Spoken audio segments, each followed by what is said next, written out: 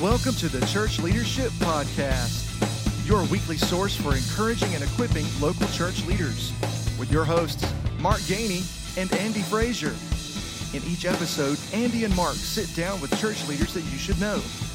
We believe these honest conversations will be helpful and encouraging to you as you lead the local church. Here is this week's episode. Welcome to this week's episode of the Church Leadership Podcast. We're so excited you've joined us for today's conversation, which I believe is going to be fantastic. Our mission here at Church Leadership Podcast is to encourage and equip local church leaders to be disciples that make disciples. And so we are excited that you're here on this journey with us. And we want to encourage you. Make sure you subscribe to the podcast. If you're watching on YouTube, hit that little subscribe button. If you're listening on your favorite app, we're on just about every app you can imagine. Make sure you hit subscribe. We don't want you to miss a single conversation or a single episode. And we're excited about today's conversation, Andy. Absolutely. We are delighted to have our friend, Scott Kindig, with us. Scott is in the Atlanta area, currently working with the Grace family of churches.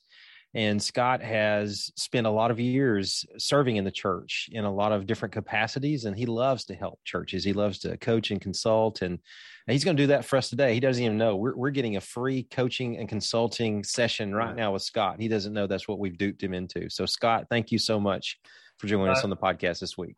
My pleasure, man. My pleasure. Great to be here. Well, you know, we have really enjoyed getting to know you over the years through our mutual connection and friendship with Robert Mullins. And so we've learned so much from you, and we're always encouraged every time we hang out with you. But one part of your story, we kind of want to at least start our conversation around today is this. You know, you have served in lots of churches in different roles, and you've done lots of different things. God's used you in amazing ways. But as so many people, whether they're lead pastors or whether they're second chair leaders or served on a church staff, they can relate to you in the fact that you've certainly been hurt and you've experienced some pain while leading in the church. And I think that's a really common thing. And so if you don't mind, walk us through that. Talk about how you were able to walk through that and how you were really able to come out on the other side, or at least are still coming out on the other side. And God has used you even in the midst of all that. Yeah. So generally speaking, I'd love to go back to the beginning as when I came to Jesus in 19 years of age.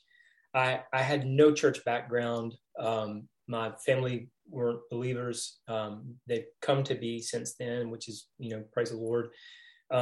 Good thing. And the growth curve was, filled with bumps. I'm a student pastor, at heart. That's really, I haven't outgrown that title. And I love students. I think they're more honest than adults. And I wish we could have more childlike faith, than we do. And sometimes, there's a parent that doesn't like you, if you're a student pastor. And if it's a significant parent, sometimes you can just find another place to go, and so fortunately, they were kind enough to walk me through my literally not very much exposure to Christianity when I was, starting ministry. But I did love what I did, and I love people. If you do insights, and you look at insights, you go, okay, Scott is a yellow-green, which means he loves people and he likes people at the same time. And so I've had to do all of the hard work of catching up to what other people called work in the church. And so there were pastors that didn't understand why, we were getting really good results, but we weren't doing it the way that it was supposed to be done. So there's harm there. And as you go through ministry, usually you're kind of stepping into bigger roles or harder roles or more difficult roles, or roles where you're actually bringing multiple other people underneath you that are, expecting you to develop them so that they can, do a good job in ministry. And so in all of those spaces, I've always had, a key leader, and I've always tried to really serve well all the key leaders that I'm in. But every now and then, they just have a heart for something, or they're very apostolic in their orientation. And if things don't go fast enough, then there's just stuff there. But in one of my stops that I was doing ministry, I was an executive pastor. And the truth of my assignment there is for about 2.5 years, like we really cleaned up so many things that were healthy for the church and in sort of a recovery of, hey, biblical, really solid teaching and making disciples and doing mission. Those three things were core to us. And we had to do some things like clean up, bad budgets and really bad budgets. And there are times where we would do something, and as an XP, that would be like my assignment. I got to figure out, how we're going to solve this problem. And I didn't know how to do that. I went to get my master's degree from New Orleans Seminary. They didn't talk to me about money. They didn't talk to me about being an executive pastor. The reality of my assignment was there were a lot of things that, the language was, there's a lot of fires close to the house. We've got to figure out how to deal with these. And, in some of those, we had some huge successes, just a fantastic reality for us was, even though we were, very, very much in debt, we had a 21-month kind of come out of debt of not just a little bit of money, but a lot of money. I didn't know how to do that, but I knew people who knew how to do that stuff, and so that's what you do. At other times there were over 300 people on staff, in that environment. And we didn't really have enough budget for that many people. And so we had to go through difficult things in that season. And so all of that was about the, first 2.5 years or so of being there. And so there was a season where I couldn't do anything wrong, as other people would claim it. And then the last 1.5 years, it was, I think I didn't recognize it soon enough, but that 2.5 years was probably the season that I should have been there. And the assignment that I had might have outgrown me from, hey, putting out fires all the time to all of a sudden now, well, there's no more fires. So I'm not really sure what Scott's going to do around here. I don't know what's going to happen, and so that's me talking to me about me. So is that third person okay with you? So yeah, we can deal with that. Yeah. Okay. All right. So, basically what happened is over a span of about 1.5 years, we just kind of figured out I just wasn't a fit anymore, and that doesn't mean that when you figure out you're not a fit anymore, that doesn't hurt and that it doesn't, oh, wow, well, I should have maybe stepped away earlier. There's other stuff I could have done. And people say that, but I actually believe that God intentionally left me in that space for that 18 months and that he wanted me to become something that I couldn't become without just a difficult scenario and difficult seasons. All my family, is back in Atlanta, and I'm in San Antonio, and 2 of our kids come to San Antonio and they go to school there, and they had difficult times in college. And so not things that are just things that are just difficult to deal with. And so it looked like in my career and in my family and in my church, all 3 of the most important things, in other than a relationship with Jesus, those 3 things were so not congruous with health, and so I started having a hard time sleeping at night. About 3 to 5 in the morning, I'd be up every night, and then I would have anxiety over assignments that were really big, that were maybe too big, just for one person to try to handle all those fires over that time. And so putting out fires and then getting to a place where I thought, wow, now the thing that I really love, disciple making, is going to be like, hey, woo, woo, we got there. We're through with the hard stuff. And now we can really put all of our energy into making disciples that will make disciples, so that we can plant churches that will plant churches. And so that was my heart desire. But, what I recognized was I was just no longer a fit in that environment. And so the church was really good to me. They took care of me, and good severance and all those sorts of things. But there's nothing that really replaces like what you feel when, oh, wow, I'm not a fit anymore. How did that happen? Like I was a really good fit and I'm not anymore. And so, when you come home and your family recognizes, hey, it must be pretty rough at church because you look like you're 70 years old all of a sudden, and you're gaining weight like crazy. And so, you cope with all those realities and you try to figure out, and you realize I am not big enough to understand what's going on inside of me, much less to do something healthy, and so health wasn't, I thought I was trying to do healthy things, and they were just like exacerbating the situation. So anyway, we parted ways. We moved back to Atlanta, where we had family and where we had, churches that were kind of family to us. And I knew I needed help. And somebody, actually a friend of mine that lives in Nashville, said, hey, I need you to come up here because I want to interview you for a job. You may not be ready for it yet, but I want to interview you for a job. And that was so much just a lie. It was 100% lie from a really godly guy. He brought me up there so that I could meet a counselor who's kind of known as the pastor whisperer.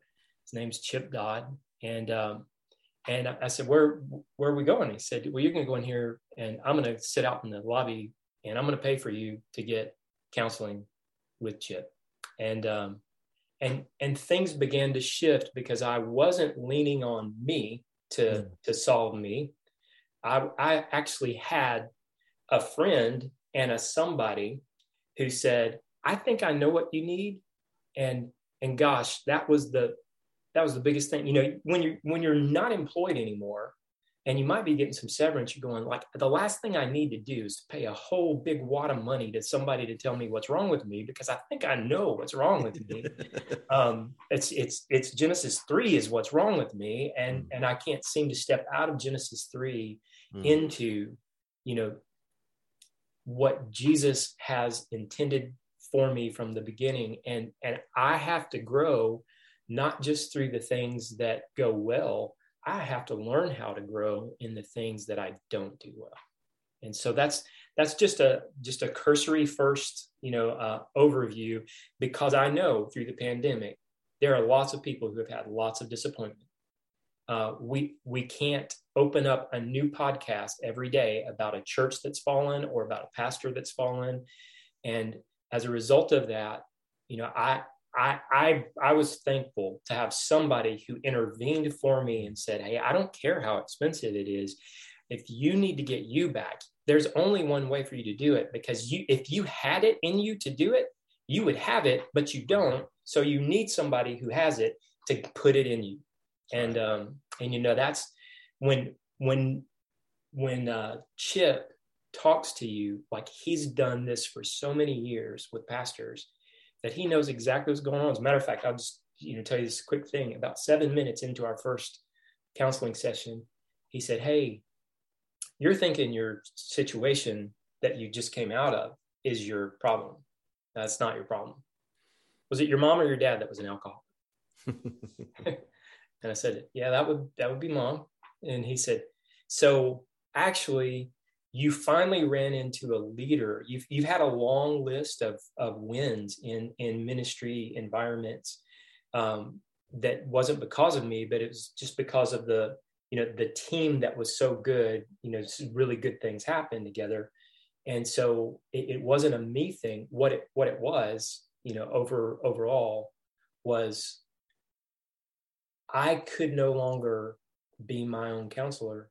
And if you're out there and you have that situation, you need to find the right guy. And anyway, he started teaching me how to grow up a little bit on the side of the growth that is not the fun part. The fun part of winning and planting churches and making disciples, man, that's fantastic. But this side, actually, I've gotten more value in my life from the disappointing things than from the things that were momentary celebration. There are a lot of people who just heard your story, Scott, who are watching and listening to this podcast, and they're thinking either I've been there or I am there. Yep. I feel like I'm frustrated because I can't figure out how to fix things. And maybe there's a little bit of realization that maybe what needs fixing is not things, but me. And they don't even know where to begin to do that. So you've probably encouraged some people to kind of step back and think, you know what, maybe the problem isn't the problem. Maybe the problem is me. And what I need to do to be more aware of my own spiritual and emotional health and how it affects me and how it affects those around me. And we mentioned earlier before we started recording that Mark and I are very thankful for not only your willingness to share your story, but your willingness to let God use everything in your story to bring you to where you are so you can help others, so you can help churches and leaders.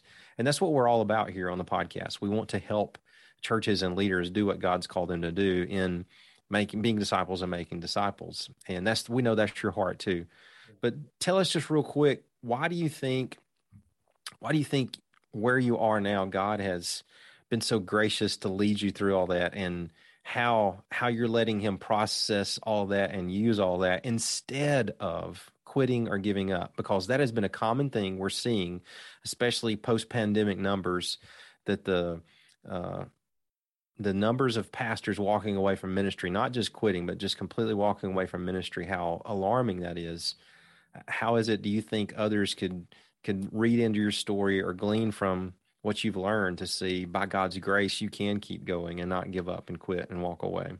Yeah, well, I would love to say that I've learned. I'm not sure, I'm not sure where I am in the health spectrum, but I do want to just show you like a couple of books that are just super helpful. Needs of the Heart by Chip Dodd. He's the counselor that teaches us what he's trying to say to us is, hey, every baby on the planet is healthier than any adult on the planet. And there's a reason for that, because babies respond to stimuli and they pay attention to their feelings. And that comes from one part of the brain. And so when you live honestly with your own feelings, that means you're not trying to cover or mask something that, hey, I really know I'm not all of that, but I gotta make a face that I am all of that, and so when you start being able to say, hey, this is what makes me feel like when this happens, and so if there's any healthy thing about me, it's that my wife is a counselor, but your wife can't be your counselor. And men don't need to do that. I mean, even men that are like self harming, with pornography or with bad habits or, just other things that we can get ourselves into. Those things happen, and we do that to ourselves. And so what happens for us in this reality of babies are healthier than adults, the reason that babies get what they want is because their emotions show on the outside, and you want them to shut up and quit crying, but they will not shut up and quit crying until you put the milk in their mouth.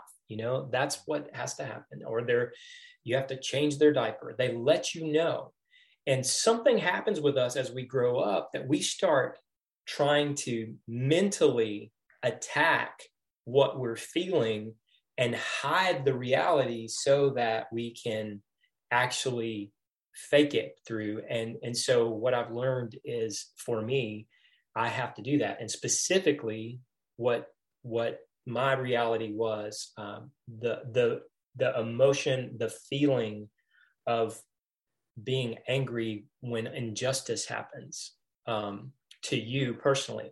Now, this is my counseling, so I'm just going to tell you what my counseling is. My counseling is I will serve everyone else before I serve myself. I don't know why I grew up that way. I think it's because my mom was an alcoholic. That was part of it.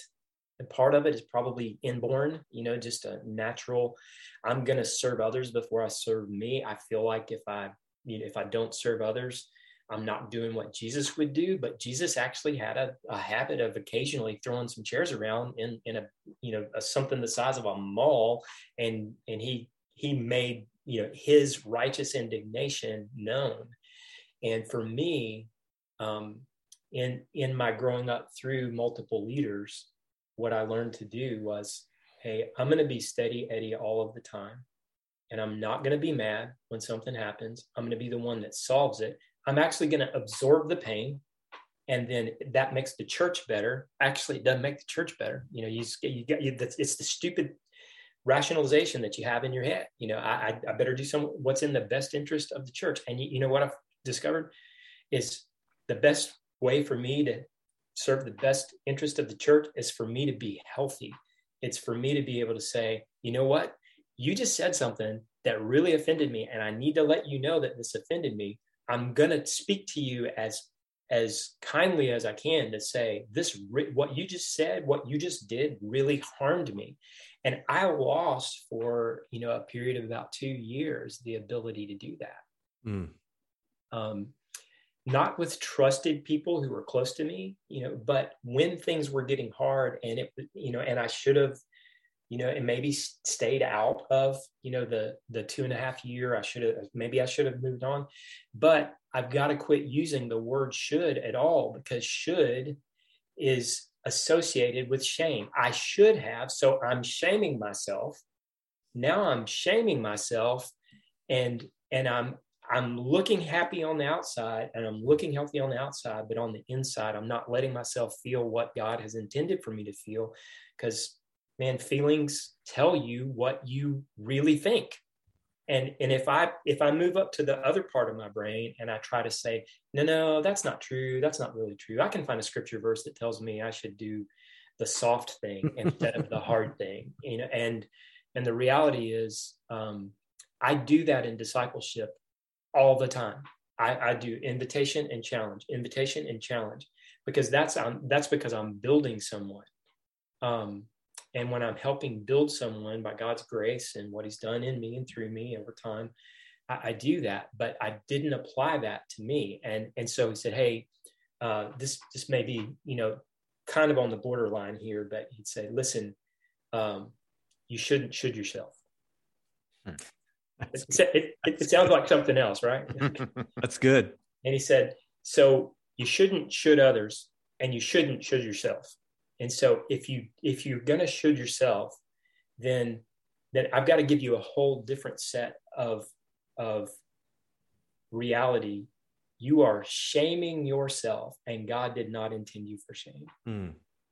He intended you for his glory, and he intended you to be honest with people, even difficult people, so that they don't have to go beating other people up, the rest of their life, or letting people down the rest of their life, or, causing people to feel like they did something, that was unpleasant or wrong or not done well.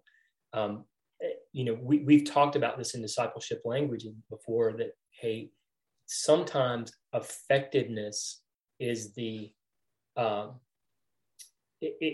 opposite of development.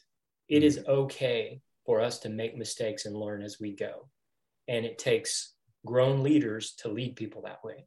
And so what I found was a grown leader who knew how to grow me into a place where now I have my righteous anger back. I can utilize it. I still honestly feel a little weird when I say to Kim or to somebody that's close to me that I love, that I know it's easier to do that, but it's when it's somebody who seems to be a threat, where I have almost this weakness of, you know what, it may not be worth talking to this one about that. And actually, I think what God has told me is, you've actually got to confront it every single time it happens so that you get your fullness of that emotion back and those feelings back so that you can truly be you and probably resolve things with more people in that direction. So anyway, I just wanted you to hear that I'm not trying to repeat, my counseling sessions, but I am trying to say that there are definite things where you need to go to somebody who's got a better hold on things than you when bad things happen. And when it's bad. I knew when it was bad and I should have done something earlier. Yeah. Well, I mean, I can already see we're going to have a new Church Leadership Podcast t-shirt. You should yourself. We're going to get it. We're stealing that totally. So we're going to actually close this a little bit differently than we expected, because I think you've already given us some good ideas and suggestions, but I want to ask more specifically. So I know, I mean, I don't know, I only have to say if, because I know that there are some people watching and listening that are still dealing with hurt, that are still having, some level of PTSD, if we can call it that, in ministry. And I think maybe this conversation is making them maybe more aware of it. So if as they're listening and as they're dealing with that, what would you tell them if you were face to face with them right now, Scott? What would you tell them they need to do? Yeah. So if you're in the middle of it, one of the things that you have to do to break a form of fear and bondage is you need to talk to someone outside the scenario before you talk to someone inside the scenario. So it is difficult for you to be subordinate on the org chart and to be able to handle a grown-up conversation about, hey, I just need to share with you, and I know this may put my my job in some level of I don't want to lose my job. I just want you to know that when you speak to me in that tone of voice, it really makes me feel like a small child being corrected by a parent. And I really would just love for you to honestly, in a calm voice, talk to me that way, but you probably need counsel from somebody to help you have that conversation so that you can do it in a way that you don't lose credibility in the place where you are. And so that's a big thing. The other thing I would say is there needs to be, and I'll just say in Southern Baptist life, there needs to be a vetting of the leader that you're going to lead under. If you're coming on staff in a subordinate, role on that org chart. So can you discover, hey, is this a really good, healthy church that, everybody has blurbs, but, is there a serial narcissist in front of you? Is there a serial bully in front of you? I highly recommend for people to look at Julie Roy's podcast if you want to hear about help and situations that are happening across the country.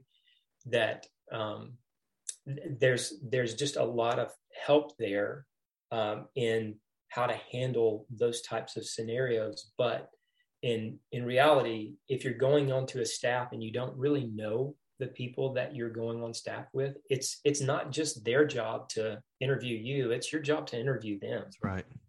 And we want to make sure that you get in really healthy places.